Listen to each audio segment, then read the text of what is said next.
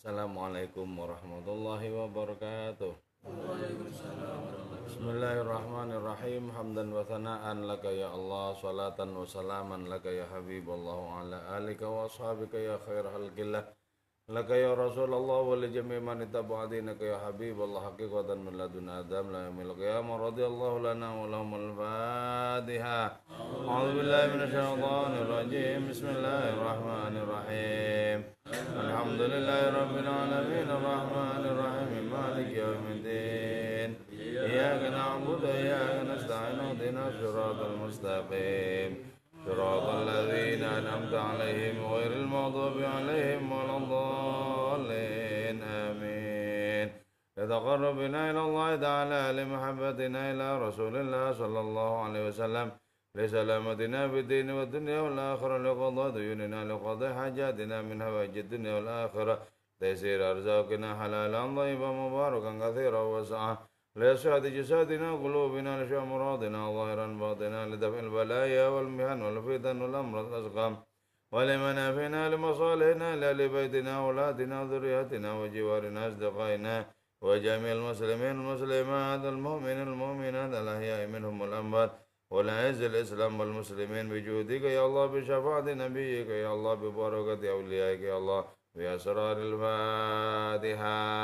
أعوذ بالله من الشيطان الرجيم. بسم الله الرحمن الرحيم.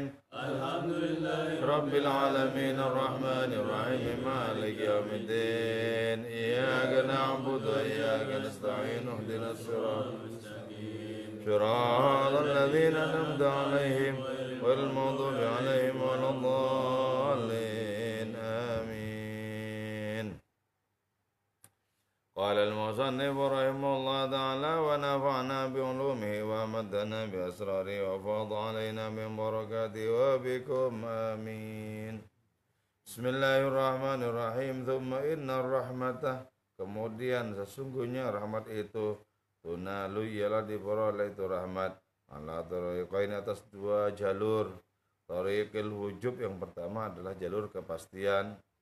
Wa huwa qauluhu ta'ala, wa huwa adapun itu tariqul wujub, qauluhu ta'ala ialah sebagaimana firman Allah Ta'ala, fasa'aktubuha lilladzina yattaqun wa yu'tunaz zakah. Fasa'aktubu, maka akan memastikan aku kepada itu rahmat, illadzina, bika orang-orang, yattaqun, yang bertakwa mereka, yu'tun, dan membayar mereka az-zakat, terhadap zakat. Wa ma qayyadahum bi minas sifat al-ilmiyah wal amaliyah. Wa ma qayyada, dan tidaklah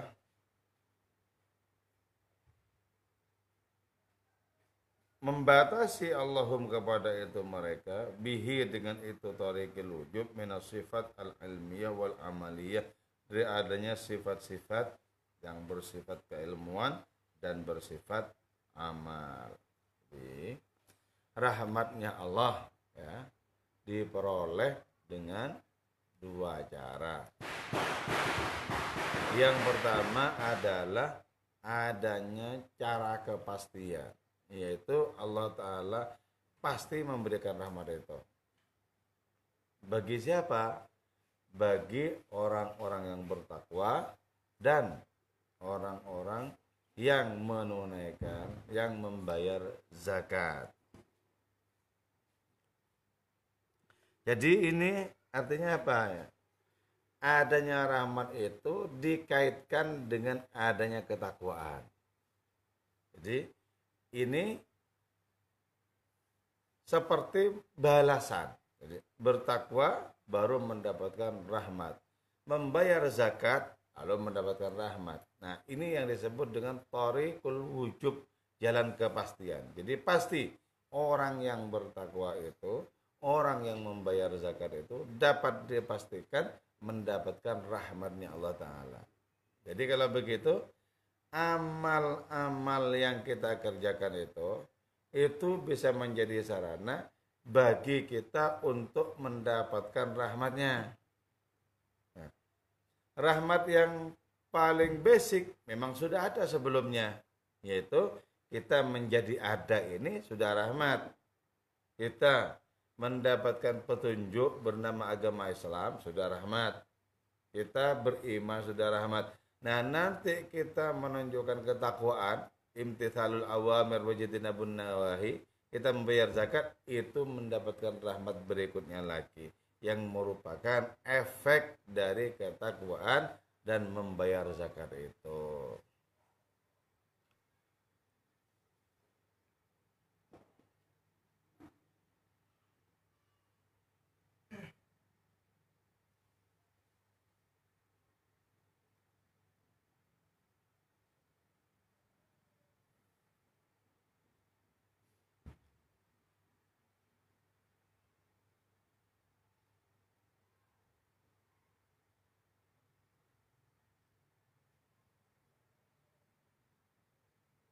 Jadi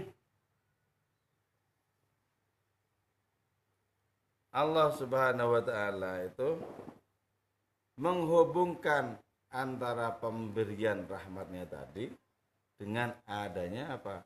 Dengan adanya amal dan adanya ilmu. Jadi ternyata ma di sini wa ma qayyadahum itu, ma di sini bukan manafi wa mana suatu qayyadah yang membatasi Allahum kepada itu mereka bihi dengan ma.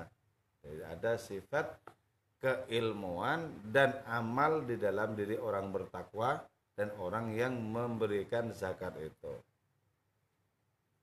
Itu yang pertama. Wa tariqul akhar, adapun jalan yang kedua itu alladzi tunalu bihi, yang diperoleh bihi dengan itu at-tariq hadhir rahmat, apa rahmat ini, tariqul imtinan ialah jalur karunia al-ilahi, karunia ilahi, alladzi la yaqtarinu, yang tidak berbarengan bihi dengan itu, alladzi amalun, apa amal. Jadi kalau yang tadi pertama itu rahmat diperoleh lewat pintu amal, yang kedua ini murni karunia, tidak ada hubungannya dengan pembalasan amal, murni karunia.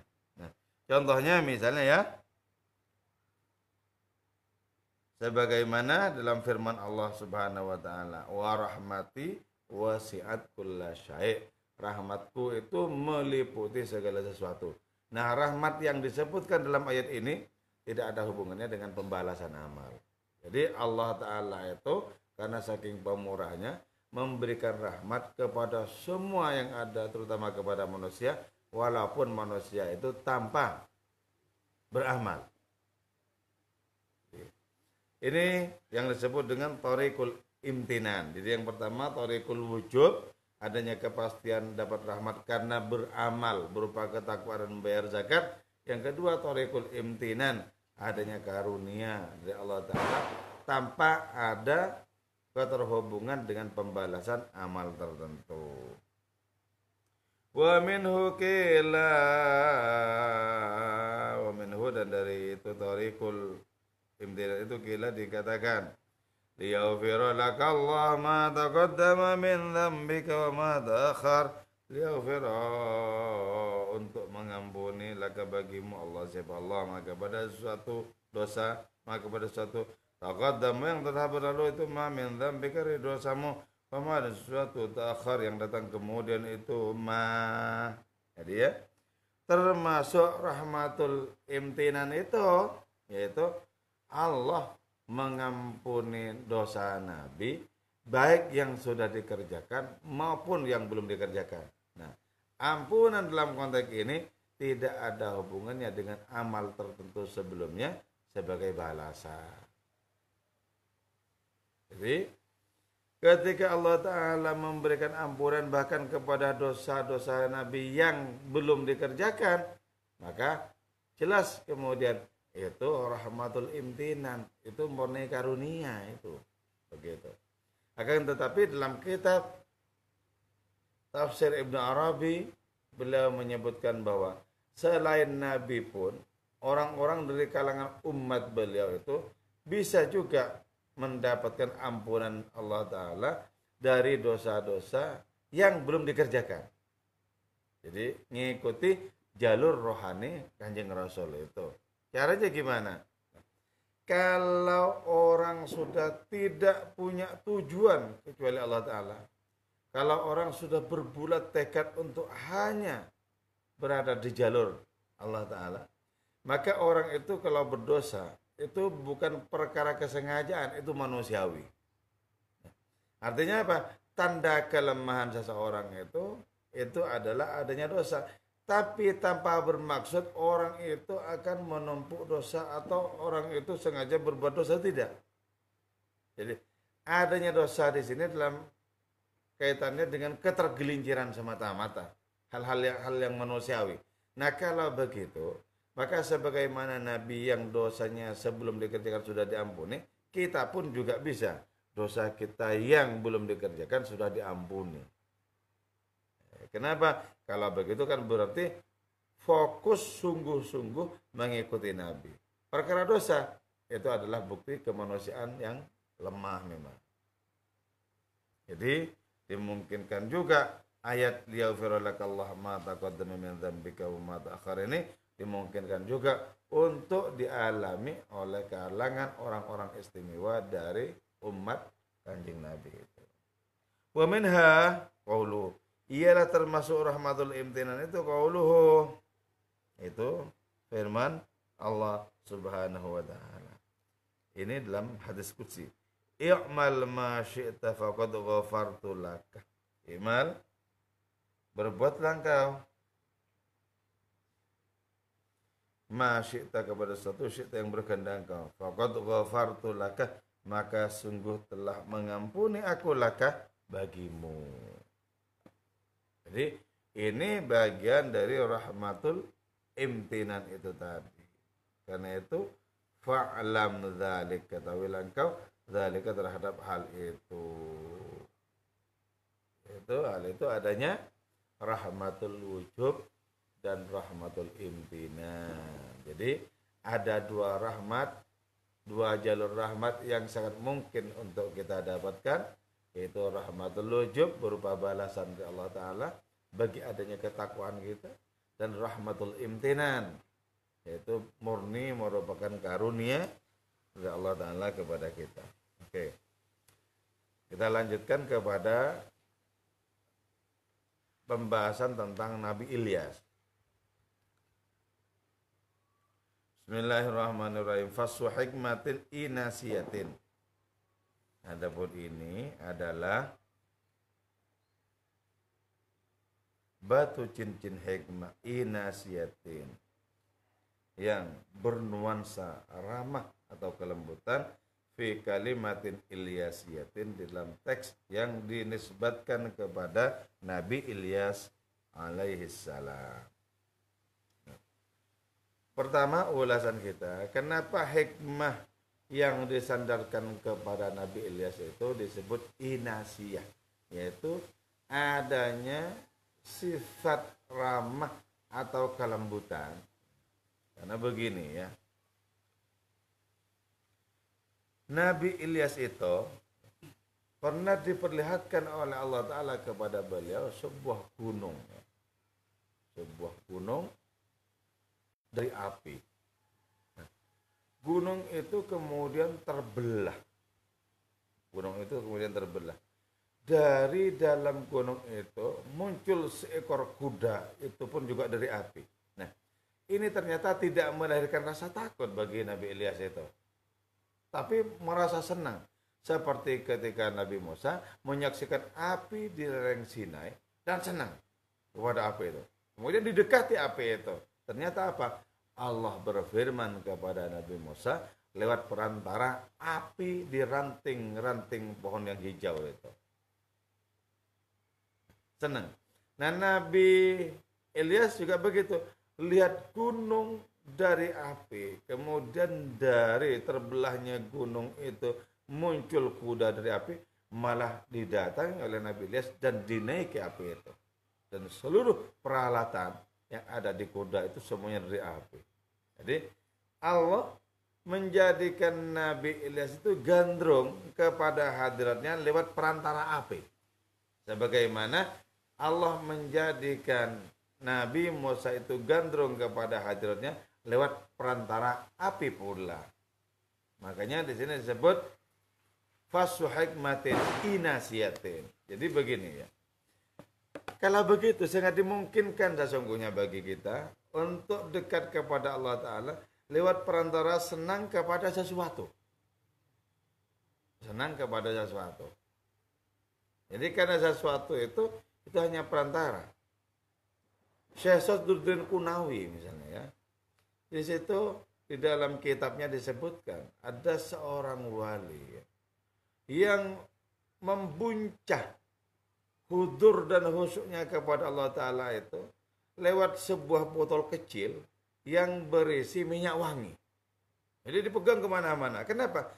Merasakan Allah itu menjadi sangat gamblang, sangat nyata dengan terus memegang botol kecil itu.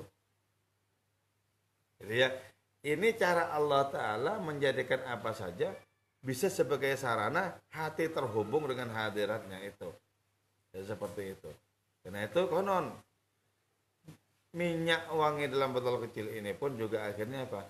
Ketika si wali itu wafat, ini pun juga diwasiatkan agar dikubur bersama sang wali. Maka begini ya, kita menyenangi sesuatu, belajarlah bahwa kita itu bisa merasakan Allah lewat sesuatu yang kita senangi itu. Apa saja. Maka karena itu, kalau hanya berhenti di sesuatu itu, ya nggak usah. Farihu. Jangan diem. Dul. Wow, kayak mata ini tercengang-cengang. Hei. Oh, latihan. Masa gak berangkat ke Pondok yang nggak ngantuk. Hilang nggak paham. Kalau nggak paham nanti kan gimana bisa merasakan apa-apa. Lawan. Kayak kalau mau latihan jam berapa berangkat senang kan. Ini dibikin senang biar nggak ngantuk.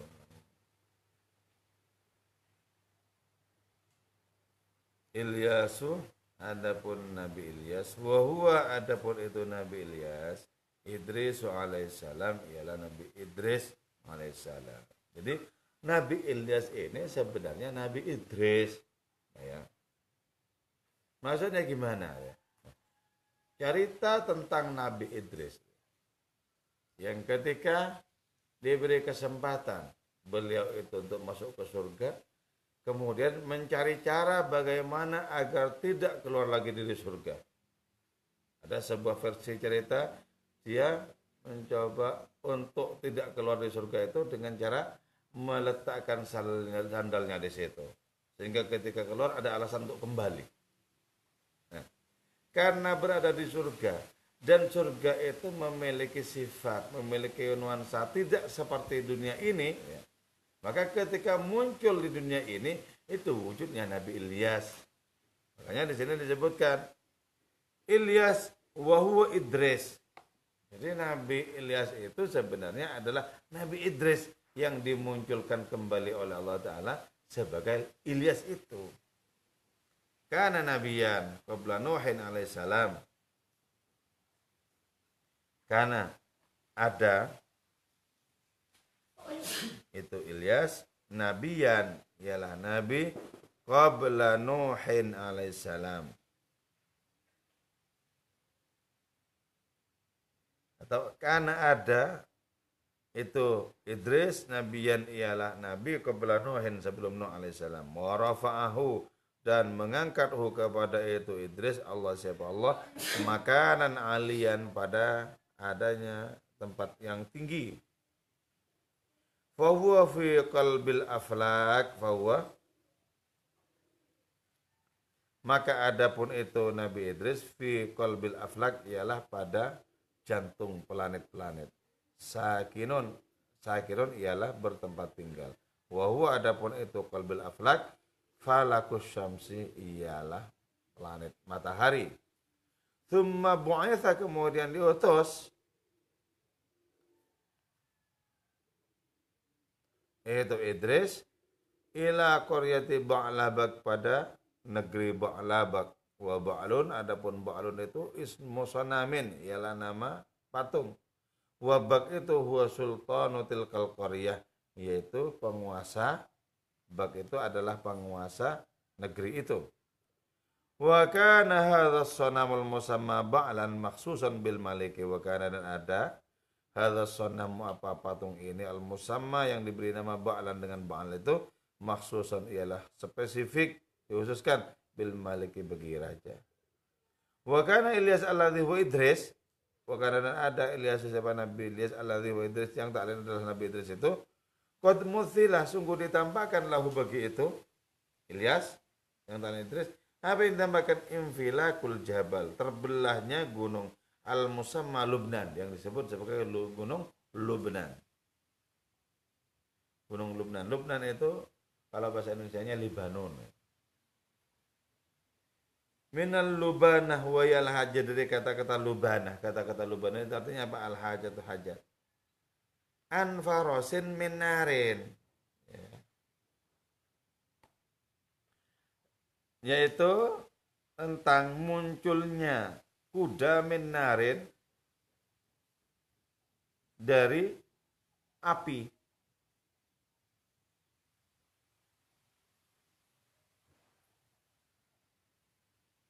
Terus wa jami'u alatihi minarin. Adapun semua peralatannya itu dari peralatan kuda itu ya. Minarin ialah dari api. Falamma ra'a maka setelah menyaksikan itu liashu kepada itu faras raqiba alaih naik kemudian kepada kuda itu. Dan setelah itu fasa kotot maka menjadi gugur anhu dari itu lias asyahwat apa syahwat. Jadi naik kuda dari api ya. Ini bahasa misal ya. Jadi bukan bahasa konkret karena itu muthilah ditampakkan. Artinya bukan lantas ada api beneran itu bukan itu. Bukan. Ini sebuah tamthil. Sebuah alam mithal ya. Sebuah gambaran. Nabi Ilyas naik kuda dari api itu kemudian seluruh syahwatnya itu menjadi hilang, gugur. Jadi tidak punya syahwat kepada apapun. Tidak punya syahwat kepada apapun. Termasuk juga kepada lawan jenis. Dan karena itu fakana maka ada itu Nabi Ilyas aklan ialah akal bila syahwat dan tambah syahwat. Terus falam yabqa lahu ta'alluqun maka tidak tersisa lahu bagi itu Ilyas ta'alluqun apa adanya ta'alluq kebergantungan bima dengan sesuatu tata'allaqu yang bergantung dengan ma'al aghrad al-nafsiyah yaitu adanya keinginan nafsu sudah tidak ada. Dia ceritanya seperti itu.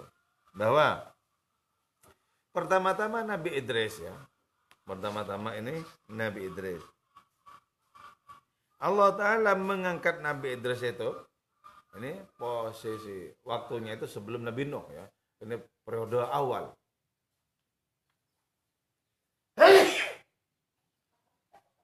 Allah Ta'ala mengangkat Nabi Idris itu kepada sebuah tempat yang tinggi. Ini yang disebutkan dengan surga oleh para penafsir itu. Nah, Nabi Idris itu berada di jantung planet, yaitu berada di planet matahari.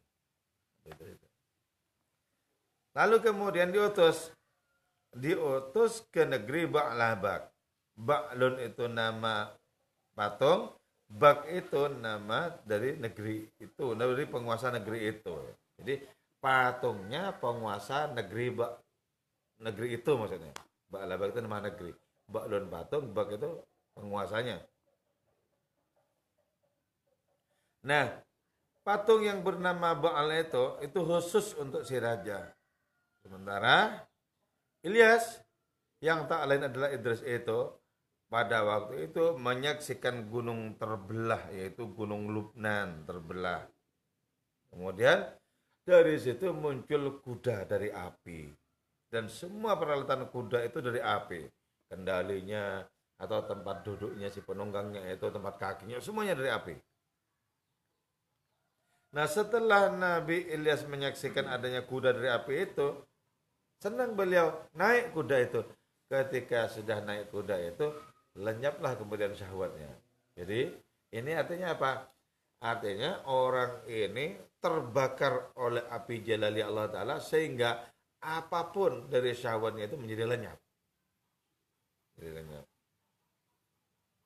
Terus juga tidak ada keterhubungan apapun dengan segala sesuatu yang berkaitan dengan keinginan nafsu. Sudah tidak ada lagi. Makanya Nabi Ilyas disebut apa? Aklun bila syahwatin. Akal tanpa syahwat. Jadi orangnya itu hanya akal. Hanya ada perangkat akal, tidak ada perangkat syahwat.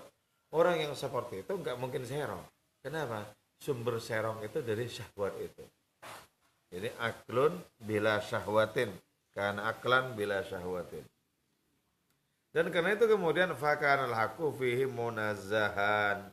Fakana maka ada al-haqqu siapa Allah Subhanahu wa taala fihi pada itu Nabi Ilyas munazzahan ialah ditanzihkan. Jadi begini ya. Allah itu kan memiliki dua sifat ya. Ada tanzih, ada tasbih.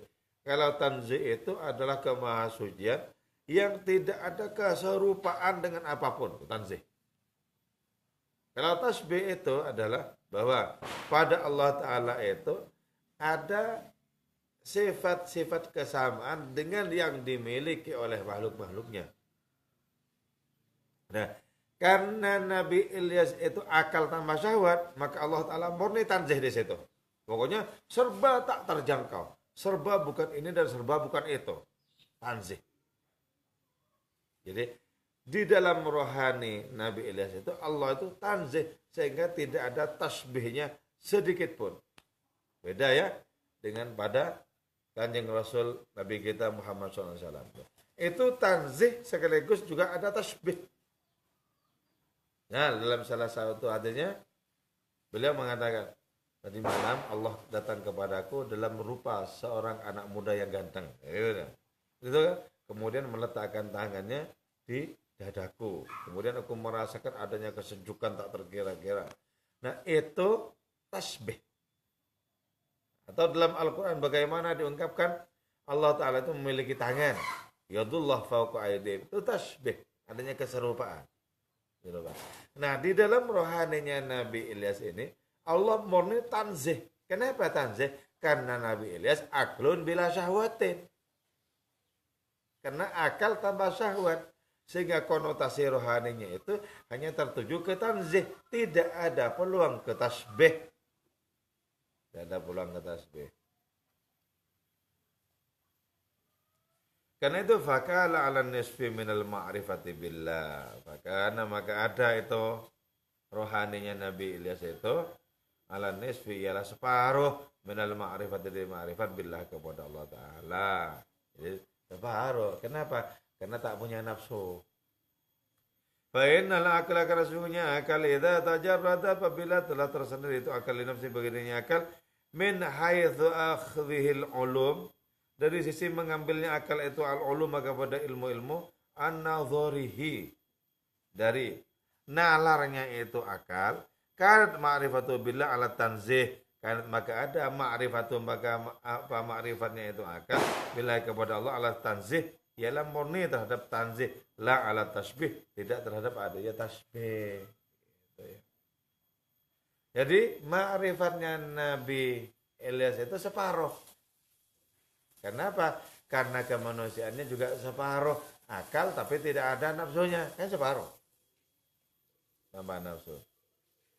Nah, akal ketika murni sendiri tanpa adanya kebersamaan dengan nafsu, tanpa adanya kebersamaan dengan nafsu, maka akal itu ketika mengambil ilmu dengan cara pandangannya hasilnya yang tertinggi adalah apa? Ma'rifat kepada Allah Ta'ala dengan tanzih itu yang tertinggi. Sehingga tidak ada kemungkinan tasbihnya. La ala tasbih. Fa'idha a'ta maka apabila telah memberikan. Kepada itu akal Allah siapa Allah al-ma'rifat kepada ma'rifat. Betajalli dengan tajalli. Menampakkan diri Allah Ta'ala itu ya.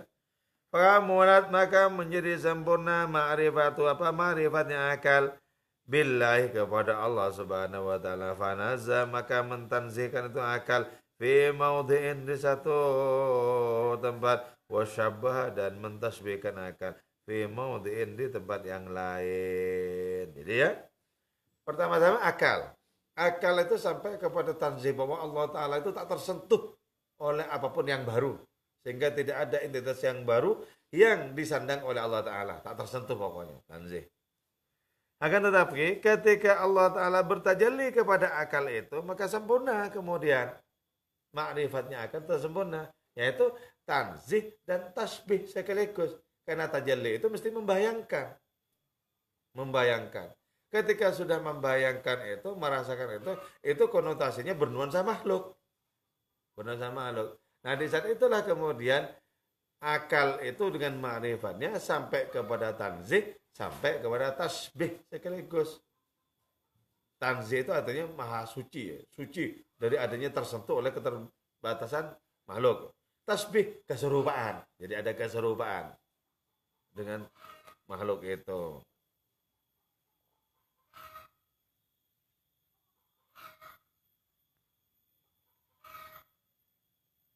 Wara'a suryan al-haq. Wara'a dan menyaksikan itu akal suryan al-haq terhadap menjalarnya al-haq kemahabenaran Allah Ta'ala. Fiswari tabi'iyyah dalam rupa-rupa tabiat jasad wal unsuriyah dan unsur. Wa ma baqiyat lahu suratun dan tidaklah tersisa, tidaklah tetap lahu bagi itu akal suratun apa rupa illa wa yara kecuali menyaksikan akal ainal haqqi kepada adanya realitas Allah Ta'ala ainah terhadap realitas itu surah. Jadi ya, kalau sudah sempurna itu, sudah sampai di tanzih dan tasbih Allah maha suci dari adanya keserupaan dengan apapun, tapi sekaligus Allah memiliki keserupaan dengan berbagai macam hal. Kalau sudah sampai di situ, maka kemudian akal itu, orang yang mendapatkan makrifat seperti itu, menyaksikan Allah Ta'ala pada setiap rupa. Menyaksikan Allah Ta'ala pada setiap tabiat.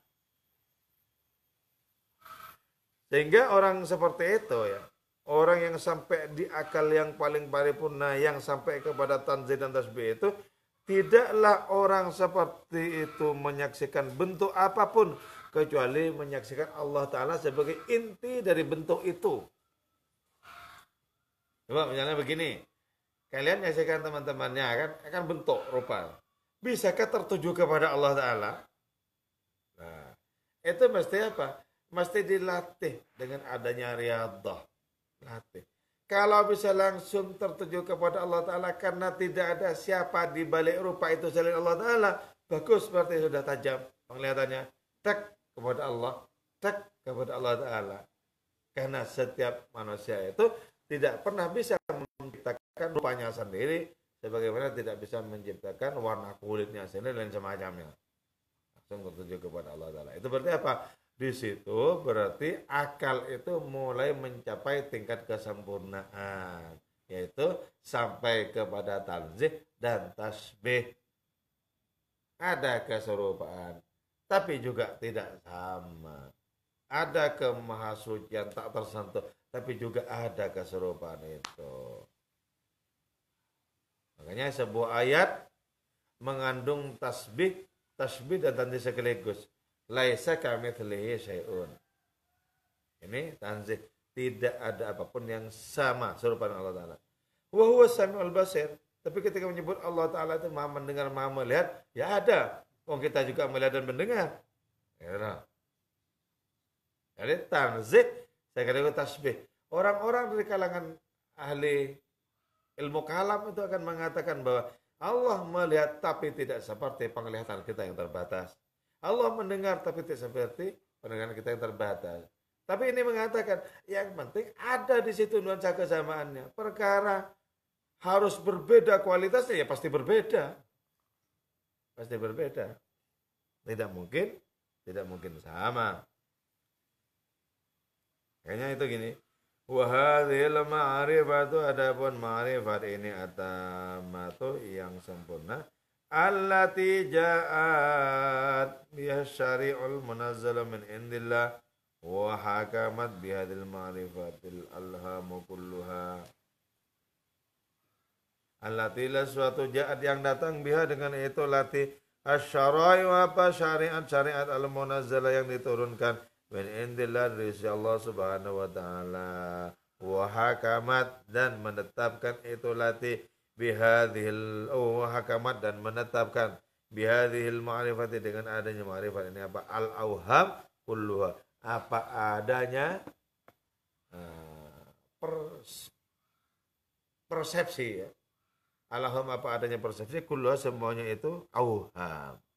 Jadi ya adanya ma'rifat yang sempurna seperti ini yang mencakup adanya tanzih dan tasbih itu itulah yang dibawa oleh syariat yang diturunkan oleh Allah Ta'ala. Jadi memang dari Allah Ta'ala itu tanzih itu memang bersamaan dengan tasbih. Bukan karena kita ingin memahasucikan Allah Ta'ala sepenuh-penuhnya. Pokoknya serba tersendiri. Sehingga tidak ada garis kesamaan sedikit pun. Itu nggak bisa. Wong yang datang dari Allah Ta'ala memang dua-duanya tanzih dan tasbih. Keserupaan itu memang disebutkan juga ada. Kemahasucian juga ada. Ya. Adanya al-auham ya, persepsi itu ya. Ini sebenarnya kan berarti dugaan ya. Adanya persepsi itu mengukuhkan adanya ma'rifat ini. Adanya ma'rifat ini. Jadi betapa pentingnya persepsi itu ya. Dugaan dalam tanda kutip itu betapa pentingnya untuk apa? Untuk semakin mengukuhkan rasa ma'rifat itu. Rasa ma'rifat. Sehingga dengan demikian, oh gini. Dan itu menjadi semakin kuat bersama dengan semakin tingginya tingkatan ma'rifat itu. Auham itu, perspektif itu. Persepsi itu loh. Semakin kuat. Oh Allah, begini, bisa begitu, begitu, dan lain semacamnya. Sesuai dengan pengalaman terhadap tajalli Allah Ta'ala masing-masing itu. Maka karena itu, walidzalika dan karena itu, hakamat bihadil alham itu ya. Kanat adalah hamu apa itu persepsi aqwa sultanan ialah sangat kuat kuasanya fi hadhin nasyati minal uqul dalam adanya perkembangan ini minal uqul dari akal. Jadi akal itu menjadi dikukuhkan oleh adanya persepsi. Gini. Oh iya pantasan. Oh iya gitu loh. Akal itu menjadi sangat kuat dengan adanya persepsi. Kenapa? Karena persepsi itu aqwa sultanan, sangat kuat itu pengaruhnya. Li'annal aqila walau balau min aqli ma balau. Li'annal aqila karena sesungguhnya orang yang berakal, yang cerdas, walau balau walaupun sampai itu akil min aqli dengan akalnya, ma terhadap sesuatu balau yang sampai itu akil, lam yakhlu tidak akan terbebaskan itu akil an hukmil wahmi dari hukumnya persepsi itu alahi atas itu akil. Jadi walaupun orang akalnya cemerlang sampai dimanapun, tidak mungkin dia terbebaskan dari persepsi. Terutama berkaitan dengan segala sesuatu yang belum sepenuhnya dijangkau oleh akal itu, di persepsi itu. Kayak gini. Berjadi. Jadi orang berakal, orang cerdas itu, dengan kecerdasannya semata sampai kepada tingkatan yang tinggi, tak mungkin orang itu bebas dari adanya hukum persepsi, ketentuan adanya persepsi itu. Buat tasawur fima aqwal, tak mungkin tidak menggambarkan apa yang dipikirkan itu. Jadi mikir gini kan ada gambarannya itu. Nah, gambaran itu merupakan bagian dari kerja persepsi. Misalnya begini, ketika orang usul kepada Allah, nggak mungkin itu tidak ada gambaran. Usulnya kayak apa? Kan nggak mungkin. Kalau begitu kan berarti apa? Kosong kan? Jadi yang menciptakan hidup itu ya persepsi ini sebenarnya. Yang menciptakan hidup persepsi ini. Jadi nggak mungkin ada pemahaman tanpa persepsi itu, tanpa gambaran, nggak mungkin. Nggak mungkin. Karena itu kemudian Allah yang dipersepsi oleh masing-masing kita pasti tidak sama. Antara Allah yang satu yang dimiliki oleh seseorang dengan yang dimiliki orang lain dalam persepsi pasti tidak sama.